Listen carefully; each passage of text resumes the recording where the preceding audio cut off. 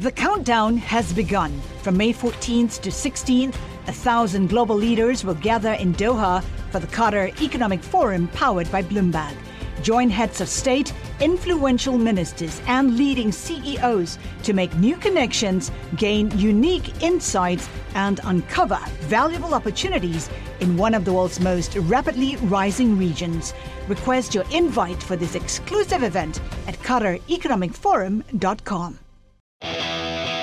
Now, from our nation's capital, this is Bloomberg Sound On. If people think the country is on the wrong track and are upset, it's usually really bad news for the party in power. The Democrats have a very difficult challenge on their hands when it comes to the midterm. Bloomberg Sound On. Politics, policy, and perspective from D.C.'s top names. I think there's a lot of pent-up demand for electing a woman, and I think 2022 could be the year of the woman. I see the demand that we have today as the baseline for the future. It means our economy is roaring back. Bloomberg Sound On with Joe Matthew on Bloomberg Radio. As the earth shifts again, thanks to the Federal Reserve leaning into the battle against inflation, you've been hearing about it here on Bloomberg last couple of hours, accelerating the taper and signaling now 3 interest rate hikes in 2022. We'll discuss what that means for the rest of the Biden economic agenda with Betsy Stevenson of the University of Michigan, former member of the Council of Economic Advisors. The CEOs of the major airlines testifying today in Washington. They're still at it. Lawmakers asking what they did with the emergency COVID money that was doled out last year and why there were still widespread cancellations. We'll talk about that later with Dan Katz, former senior advisor at the U.S. Treasury, who questioned this program in a Bloomberg opinion piece last April. We have the signature panel today, and it's a good thing. Bloomberg Politics contributors Jeannie Shanzano and Rick Davis are with us here on the fastest hour in politics. What a day. We are drinking from the fire hose here. We've got a lot to talk about. It seemed inevitable to many here in Washington and on Wall Street, of course. And, well, the Fed Chair Jay Powell confirmed it today. Problems have been larger and longer lasting than anticipated, exacerbated by waves of the virus. As a result, overall inflation is running well above our 2% longer run goal and will likely continue to do so well into next year. Jay Powell recalling now, if you listen to this broadcast, what Senator Joe Manchin said on Monday. Came out of his office, big gaggle of reporters waiting for him when asked about his view of the president's Build Back Better plan. Remember this? My grandfather used to say, unmanaged debt will make a coward out of the decisions you make. And we're now at 29 trillion, and we'll be pushing on to 30 trillion. And I'm sure that Mr. Powell, with the Feds, they're going to make some decisions pretty soon here. And I'm understanding that he is considering things that we've talked about. Quantitative easing should be reduced or eliminated as quickly as possible. And, got that. And the interest rate's going to affect all of us if he has to increase interest to try to control. You know it's real when lawmakers quote their grandparents. And indeed, Mr. Powell has made some changes. It looks like Senator Manchin can cross his end QE demand off the top of the now famous memo. And look, as you heard from Charlie Pellet, this news moved the markets for the better. But is it moving anything here inside the bubble? Because I'm not done yet. I started by telling you the earth shifted again. It just shifted again in the last 5 minutes. President Biden just spoke to reporters in Kentucky. As we told you, that's where he is today. Touring areas devastated by the tornadoes earlier this week. And he just added a big old wrinkle to all this. President Biden is now offering to delay the agenda, to literally set aside his Build Back Better plan if Democratic leaders think they can pass voting rights legislation. There's nothing domestically more important than voting rights. It's the single biggest issue. So you support a pivot this year to doing that? Let's go, traveling press. That's it. Okay, move right along.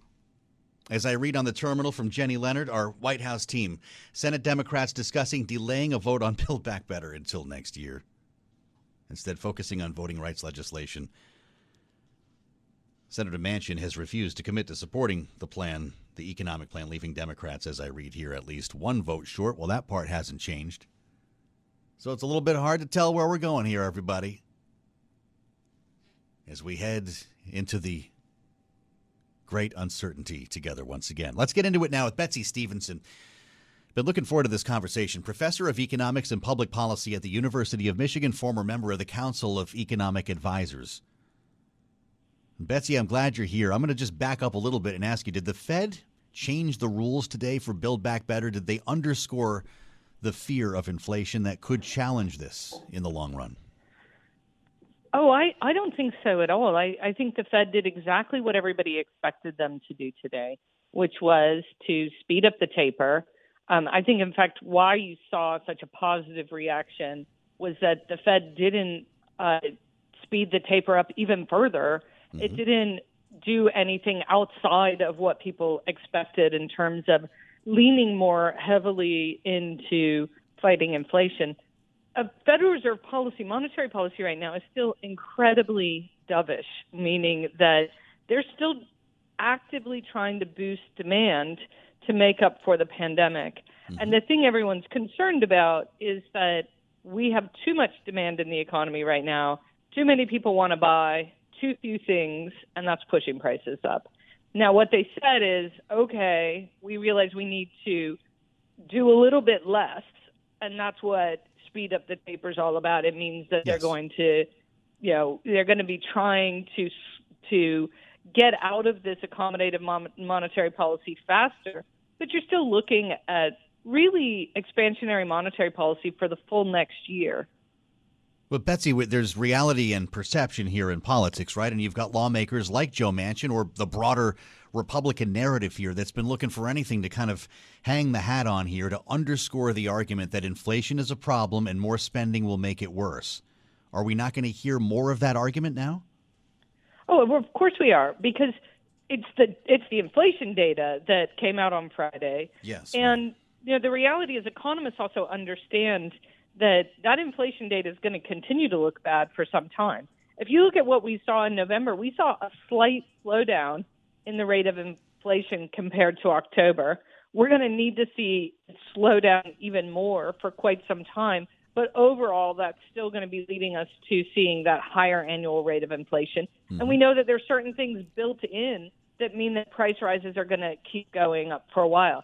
The housing market has been white hot, meaning that prices are going up for houses, and that gets built into the CPI, that measure of inflation, slowly as you start to adjust to the fact that owners of more expensive houses are now effectively paying more in rent, and as new renters sign new leases where their rents actually go up. So we're going to see higher inflation rates. We're not going to jump back down to 2% in December or in January or February. And I think all economists, including the Fed, know that.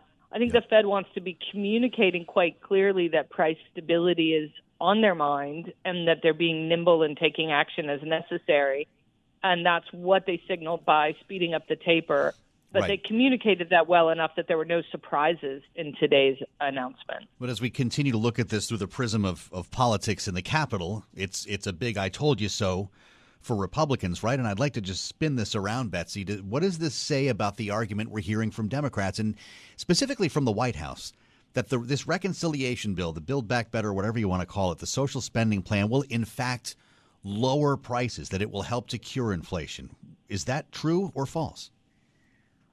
Well, it's certainly the case that it's not going to do very much to increase inflation. So, let's get into the nitty-gritty of what's causing inflation. Inflation happens when demand is outstripping supply. One of the problems we have is workers not returning to work fast enough. And so there's some measures in that Build Back Better plan that are going to put extra money in people's pockets. That could be inflationary, but if they're going to do it by encouraging them to go back to work. For example, increasing the earned income tax credit, that encourages people to go to work, so that could expand labor supply. Mm-hmm. But at the same time, it's going to be paying people at that higher rate. As their wages go up, what are they going to do? Sure. They're going to spend more money. That's the problem. But most of what's in Build Back Better is paid for. So what that means is as they spend money, some extra money is being pulled back from somewhere else. Mm-hmm. So that's one reason why it's not very inflationary. It's also something that's going to be spent out over time, over those 10 years. So I think the thing Manchin's most worried about is something like the child tax credit, putting money into the houses of households of low-income households with kids, and worried that those people can afford food is putting upward pressure on food prices. And, I just don't think personally that's how we want to fight inflation, is making it so that, kids in low-income households don't get enough to eat. Well, sure, and of course. I want to ask you about that, specifically that policy, Betsy. We spent a good chunk of the program on it yesterday.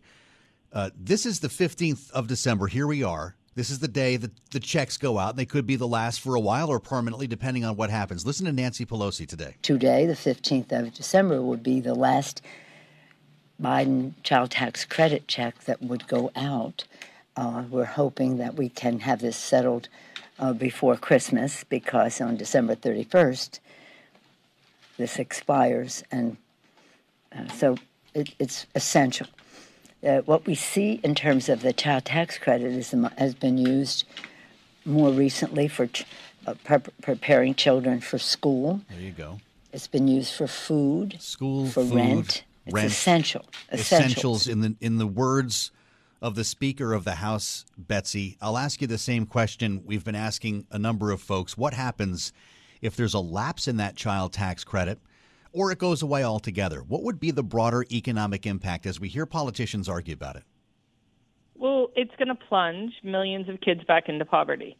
So it's going to mean that there's not quite enough food for them, that maybe they end up homeless, or they end up where a lot of low-income families end up, living in sort of more temporary accommodations, staying with another family member or friends of the family. Yeah. So we've got housing instability, we've got food instability and insecurity. And then this kicks the table over. Come back. Yeah. Betsy Stevenson, I'm really glad you gave us some time today. I appreciate your answering my questions. Formerly of the Council of Economic Advisors, now professor of economics, public policy, University of Michigan. That sets the table. We assemble the panel next. Rick and Jeannie are with us for the hour, our signature panel on Sound On, as we try to follow the bouncing ball. And the rules keep changing in Washington. I'm Joe Matthew. This is Bloomberg. Collaborate for a greener future at the Bloomberg Green Festival, a groundbreaking celebration of the thinkers, doers, and innovators leading the way. From design and culture to technology, science, and entertainment. Hear from inspirational speakers and immerse yourself in climate solutions. July 10th through 13th in Seattle. Title sponsor, Amazon. Official airline, Alaska Airlines. Get 20% off using promo code Radio20 at BloombergLive.com/Green Festival. You're listening to Bloomberg Sound On with Joe Matthew on Bloomberg Radio. We're just throwing the scripts up in the air here because that's what they're doing on Capitol Hill, apparently, and at the White House. If you were with us at the start of the hour, we began with breaking news. The President of the United States says he's willing to delay Build Back Better, the social spending plan. Delay it. Sit on it till next year, if Democrats can get a voting rights package done. He said this to reporters while surveying storm damage in Kentucky, and we assembled the panel now with, well, I don't know exactly where it's going to go. That's why we're delighted to have Rick and Jeannie with us. Bloomberg Politics contributors, Jeannie Shanzano, Rick Davis. I mean, you can't make this stuff up, Jeannie. Did we just push this officially into next year? And did this combine with the Fed meeting, the delay of the bill suggested by the president, and the words on the increased taper and now interest rate cuts 3 next year by Fed Chair Jay Powell, did this just make Build Back Better less likely? It's a head-spinning change for the Democrats. I mean, a really amazing reversal, and I think admission that they have realized what we have talked about for some time, that Joe Manchin was not going to come along, and without him, it wasn't going to pass before Christmas. They simply could not agree on the timing, let alone the bill. And so I think this is a remarkable admission. You know, it was interesting to me to hear the president say he's willing, if they get this Voting Rights Act passed. Of course, that's going to be hard enough to pass. But the reality is he's not willing to do this. He really has no choice at this point. And that's the reality of the situation as the talks between him and Joe Manchin administration have reportedly, sort of ground to a halt. They just can't agree on the timing and what should be included in this bill, and certainly not before Christmas. I just wonder who he's talking to, Rick. Did this just come out in Kentucky because it seemed like the right thing to say? Nancy Pelosi was clapping back at reporters today who were, in her words, trying to write the post-mortem here on Build Back Better. I wonder how well this has been communicated throughout the ranks, and do you see it slowing this or, in fact, killing this bill? Well, I think the bill was slowed when everybody had to recognize that. And that slowed it up because I don't think anybody would necessarily say what Betsy Stevenson said just a while ago, which is this bill pumping, $1.75 trillion into the economy has got no impact on inflation. Yeah. Who wants to take that risk, even if it's true, if you're a politician? They need to delayed, if not killed, this bill to begin with, and now that the Fed is on top of it and saying, "Yeah, this is our number one thing. We're gonna work to beat it back and contain it." I think that's the death knell that you're looking for into the Build Back Better plan. I would say Schumer sees. I'm having a little trouble with staying connected to Rick here. I apologize, Rick. Maybe we can shore up the line. But Jeannie, I want to bring you back to Nancy Pelosi here, and I did talk about this as well with Betsy just a couple of moments ago, and that brings us back to our conversation from yesterday with regard to the child tax credit.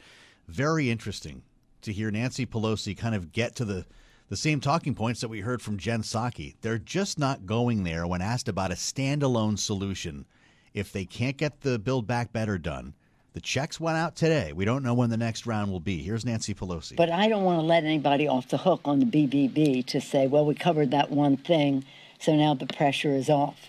I think that is really important leverage in the discussion on BBB, that the children and their families will suffer without that payment. Not everybody gets it on a monthly basis, but those who need it the most do. And so we're just still optimistic about BBB passing. And perhaps even if it were after the first of the year, which I hope it is not, that it could be retroactive if it's early enough in the first year. Okay. So there was a little treat at the end there, Jeannie. It could be retroactive. So the idea is they come back in January. They either pass Build Back Better or they get something else in there, a standalone child tax credit bill. But I keep hearing, Jeannie, there aren't the votes for it. There don't seem to be the votes for it. And this is one of the things that Joe Manchin has really been quite concerned about. He has been, something skeptical about some of this. And the reality is Nancy Pelosi remained optimistic, as she said, that this could pass, but it looks like you're going to be looking at the new year. And I would say even there you have major questions, because to the news today, one of the big questions in the new year is going to be, does Joe Manchin feel that this is any less likely to add to the deficit at a time of high inflation? All of those became real big questions. And so until we get answers to those, unless the bill is, drawn down a large extent, or the pay-fors are very, very clear and he's satisfied with those, that's going to remain a big open question. And if they don't have the votes to do this as a standalone, it probably doesn't get done. And to your conversation with Betsy, which was fascinating, the impact on child poverty in this country is going to be dramatic, and housing, food, and the like. So the impacts are very, very real to a vulnerable population. We don't have too much time here, Rick, but I'd love to hear you finish your thought and whether this Build Back Better has ground to a halt. What makes us think that voting rights can pass? Well, I certainly hope they've talked to Joe Manchin about voting rights, because he was a hang-up on that before, and it would be an incredible embarrassment to move to that and still have a problem with Joe Manchin. Rick and Jeannie are with us for the hour. We're not done with this yet, but if you saw the CEOs testify today, the airline CEOs, it was a love fest, but only to a point. We'll talk about the future of the airline business and the emergency money they got for COVID next. I'm Joe Matthew. This is Bloomberg. Broadcasting live from our nation's capital, Bloomberg 99.1. To New York, Bloomberg 1130. To Boston, Bloomberg 1061. To San Francisco, Bloomberg 960. To the country, Sirius XM Channel 119. And around the globe, the Bloomberg Business app and BloombergRadio.com. This is Bloomberg Sound On with Joe Matthew. Transportation briefing on the terminal. Airline CEOs head to Capitol Hill today. They sure did. Executives from Delta, American, Southwest, United testifying before the Senate Commerce Committee on how they used the money, the emergency COVID money. It's supposed to be for payrolls, for labor. So why the shortages and the cancellations? We'll talk about it ahead with Dan Katz, former senior advisor at the U.S. Treasury, who questioned this very program here in a Bloomberg opinion piece last April. We heard from the airline CEOs today. Doug Parker, CEO of American Airlines, was the first to answer the tough question here. This is Senate Commerce, Science, Transportation. They want to know what happened to the money and why we had the flight disruptions last year. Were you a victim of the cascading cancellations that happened that were frequently blamed on weather? Did you get a refund when you went to cancel or change your reservation? This is all real-life stuff that a lot of people listening have been dealing with. Doug Parker at American Airlines says we don't have a labor problem. We have more pilots per pilot block hour, flight attendants per flight attendant block hour than we've had in the past.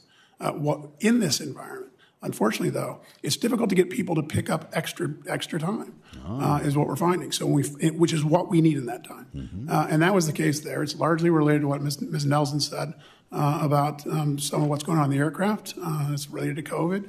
But we just don't have the ability to recover as quickly. Ms. Nelson, he's referring to Sarah Nelson, head of the Flight Attendants Association, also testifying in the hearing today, referring to the madness, the air rage, and the fighting over masking and everything else on board the plane. Well, no wonder why not everyone wanted to show up. Couldn't get them to commit to extra hours. It actually starts to make a little bit of sense when you think about this. Half the country doesn't even want to go back to work yet. But as we spin back to the 12th of April on the terminal, we find the Bloomberg opinion headline, airlines don't need to be saved by taxpayers again. Dan Katz wrote this column. The first $50 billion government lifeline, he wrote then, was critical to steering the economy through the worst of the pandemic and beyond. The next $29 billion is more complicated. Dan, welcome. I don't know if you were a victim to any of the cascading cancellations that we heard about today, but what do you make of the argument? You give us money. They said it saved 735,000 jobs, but they couldn't get as much out of those workers individually as they could before the pandemic. Was it money well spent? First off, thanks very much, Joe, for having me on. Really a pleasure to be here with you to talk about this critical issue. You know, in terms of the role of the pandemic support that was provided to the aviation industry and the interplay with the disruptions that we heard the CEOs talk about today on Capitol Hill, I think it's really important to differentiate between what was done in 2020 to really save the industry and actions that the airlines have had to take since then. The supply disruptions we see today in the aviation industry are really not that different from what we've seen across many other industries. And they have to do with companies planning for the expected demand that they were planned on seeing in the marketplace. So they didn't adjust their routes or schedules fast enough. Is that fair? Yes, it is fair. Much the same that you're seeing disruptions in shipping and disruptions at retailers, as the expected demand that they've seen from customers is different than what they planned for, because meeting demand requires lead time.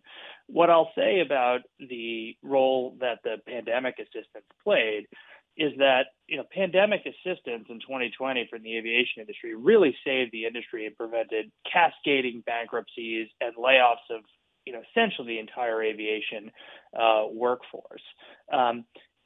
Even though we were able to keep the industry intact and keep all of the employees that wanted to be on payroll for that period, many employees took voluntary buyouts.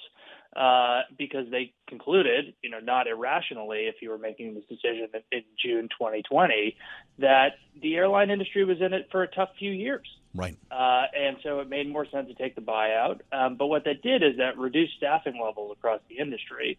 And that's playing into the staffing shortages that we've seen in the airline industry and across other sectors of the economy, because demand came back more quickly than. But we heard Doug Parker say that they've got a good balance. They have enough people. This is the proper number of people to run an airline. They're just not as productive as they were before the pandemic. Should we not believe him? I have no reason to not believe him. I think this is part of the story that you're seeing more broadly across the economy, which is the shifting balance of power between employees and employers. That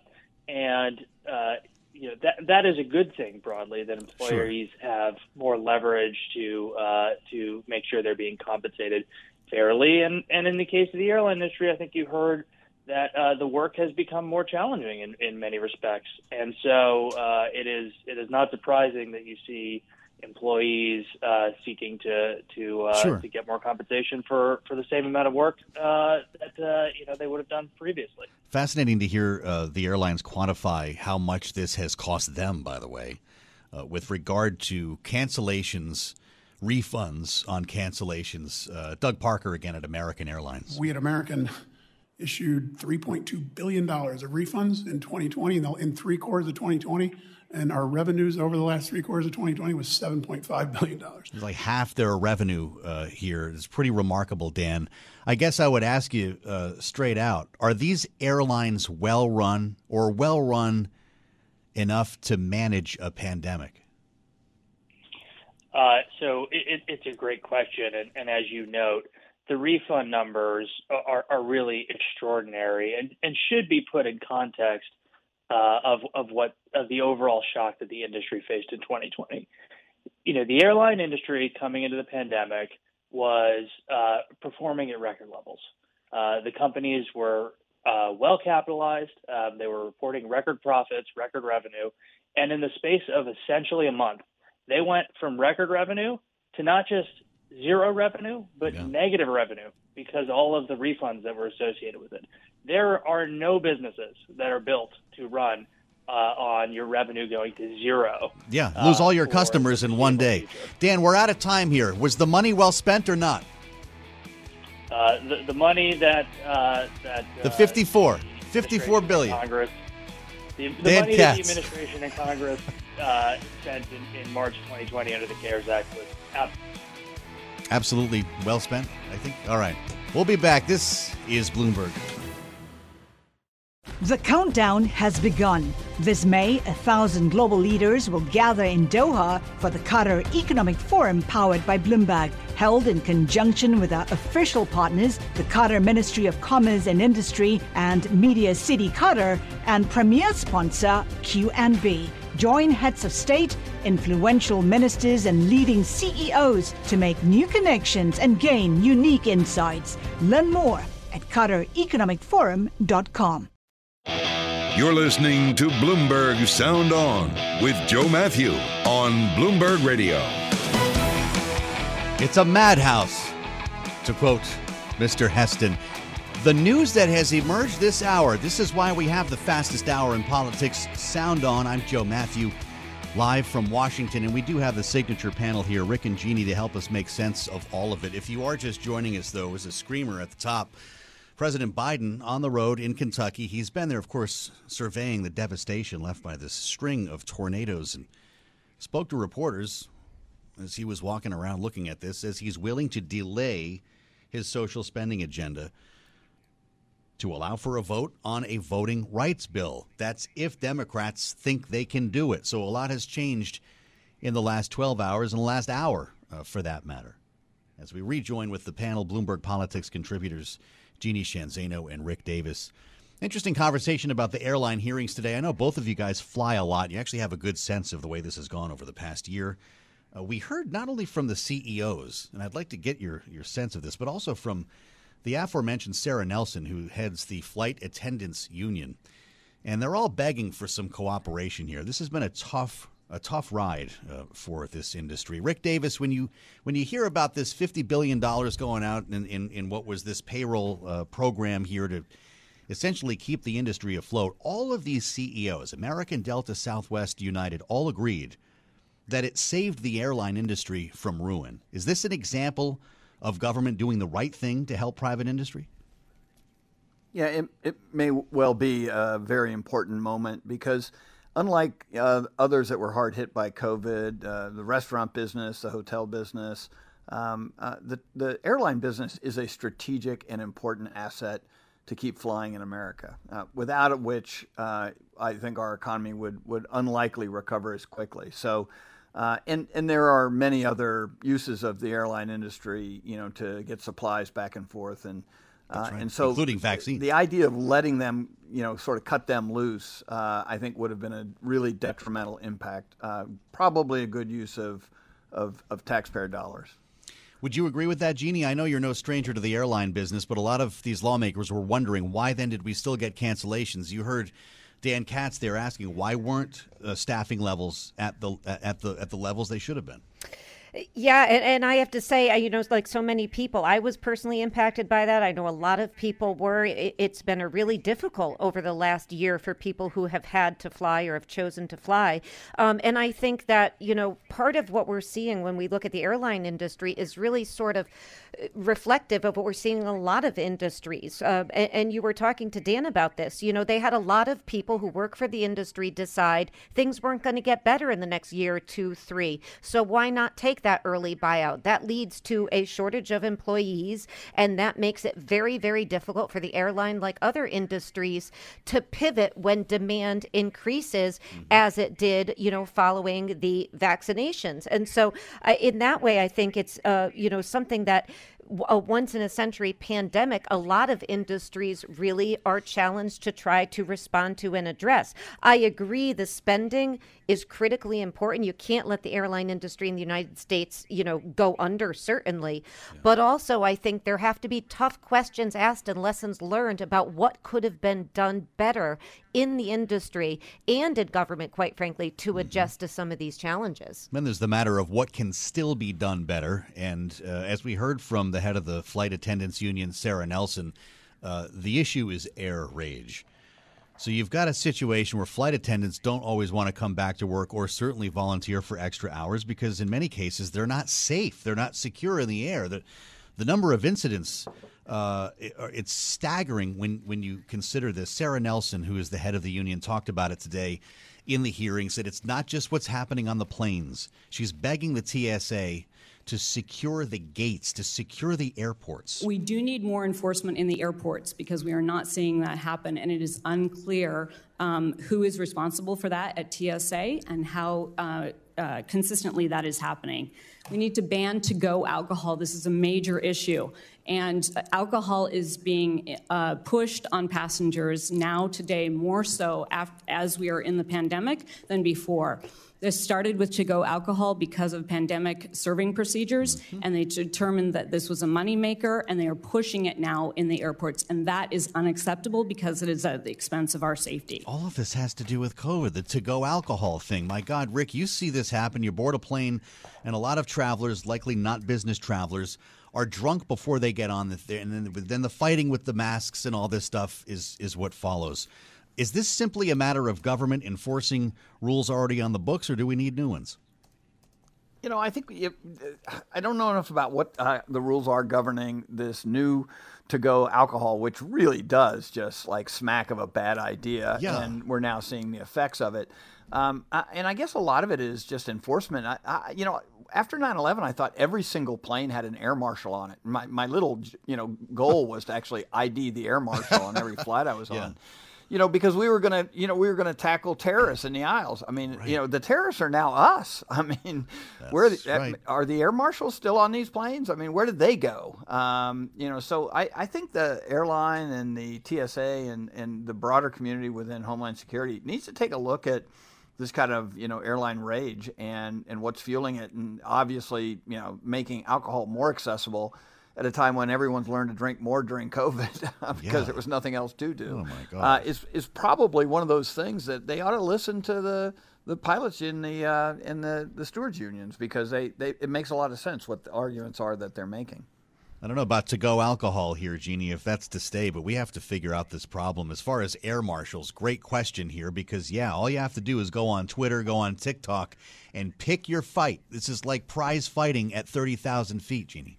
It is, and listening to the head of that union talk about what they're dealing with, it's like we're asking these people to play so many roles, including policing people who are under the influence. And I have to tell you, this to-go alcohol is new to me, so I am learning a lot. I do fly. I had no idea it was so much more accessible. I guess I haven't been indulging in it before flights, but you hear about this, and it's a very difficult time. And again, how do you attract people to this important profession if this is what they're being asked to handle? And how do you retain employees who are being asked to serve in all of these roles and potentially put themselves in danger? Matt Shirley, our producer, asking, would it be safer for the airlines if they brought back smoking?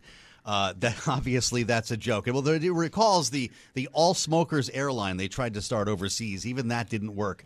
But no, I'm not sure that that's the problem here. But when there's a lot of news about COVID today that I also would be remiss if I didn't mention Apple. To think about an indefinite time spent working from home. This all comes back together in the same story when we're talking about the flight attendants. A major corporation, a near $3 trillion corporation, Rick Davis, like that, deciding to keep everyone home indefinitely, or those who choose to. What does that mean for worker productivity? Well, I mean, obviously, with the roaring economy, worker productivity has contributed to some of that. And so I think there's a confidence level that these big companies with tens of thousands of employees, hundreds of thousands in some cases, can manage through. But there's not a single CEO I know who actually doesn't think they want people back. And the sooner they can do it, the better their companies will be. So, the emergence of Omicron and what it's doing to everybody's healthcare systems makes everybody do a check in the system and say, maybe it's too early. Let's, kick the can. But it just seems like we were just here a year ago having exactly the same conversation. Well, so let's talk about that. I mean, we only have a couple of minutes left. President Biden has said no shutdowns. We're going to deal with Omicron, or whether it's Delta, whatever is prevailing over the course of the winter. And we're seeing surging cases, surging hospitalizations.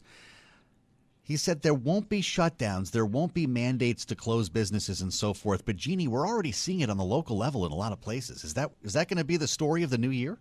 I think it is. I'm in New York State. The governor has declared an indoor mask mandate. I was around the state over the weekend. I have to tell you, many people very, very confused. Many didn't even have any idea whether they were supposed to be wearing them or not. You look at the latest polling out from Monmouth and others showing a real frustration on Americans who are exacerbated by the way political leaders have handled the pandemic at the local, state, and federal level. They are tired. And when I'm hearing this news about Apple, understandably, it makes sense, but I just think it reinforces this idea that you and Rick were just talking about, that this thing is far from over. And whereas Joe Biden said he was going to be able to wrap this up and move us forward into a better new world, that's why his poll numbers remain sort of trapped in the mid-40s at this point, and that's a bad sign for Democrats going into the midterm.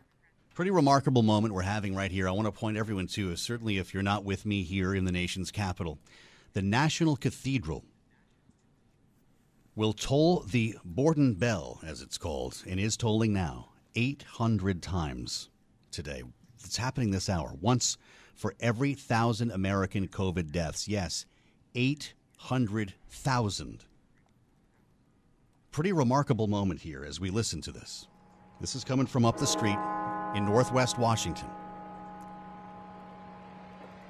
The cathedral saying, while visiting our grounds, please remember that masks and social distancing are required. There will be no access, it says, inside of the cathedral, but people are lined up there along Wisconsin Avenue, listening to 800 bells toll at our National Cathedral on this 15th of December. For Rick and Jeannie, I'm Joe Matthew. I thank you for spending time with us on the fastest hour in politics. Back tomorrow. This is Bloomberg. Collaborate for a greener future at the Bloomberg Green Festival, a groundbreaking celebration of the thinkers, doers, and innovators leading the way. From design and culture to technology, science, and entertainment. Hear from inspirational speakers and immerse yourself in climate solutions. July 10th through 13th in Seattle. Title sponsor, Amazon. Official airline, Alaska Airlines. Get 20% off using promo code radio20 at BloombergLive.com/Green Festival.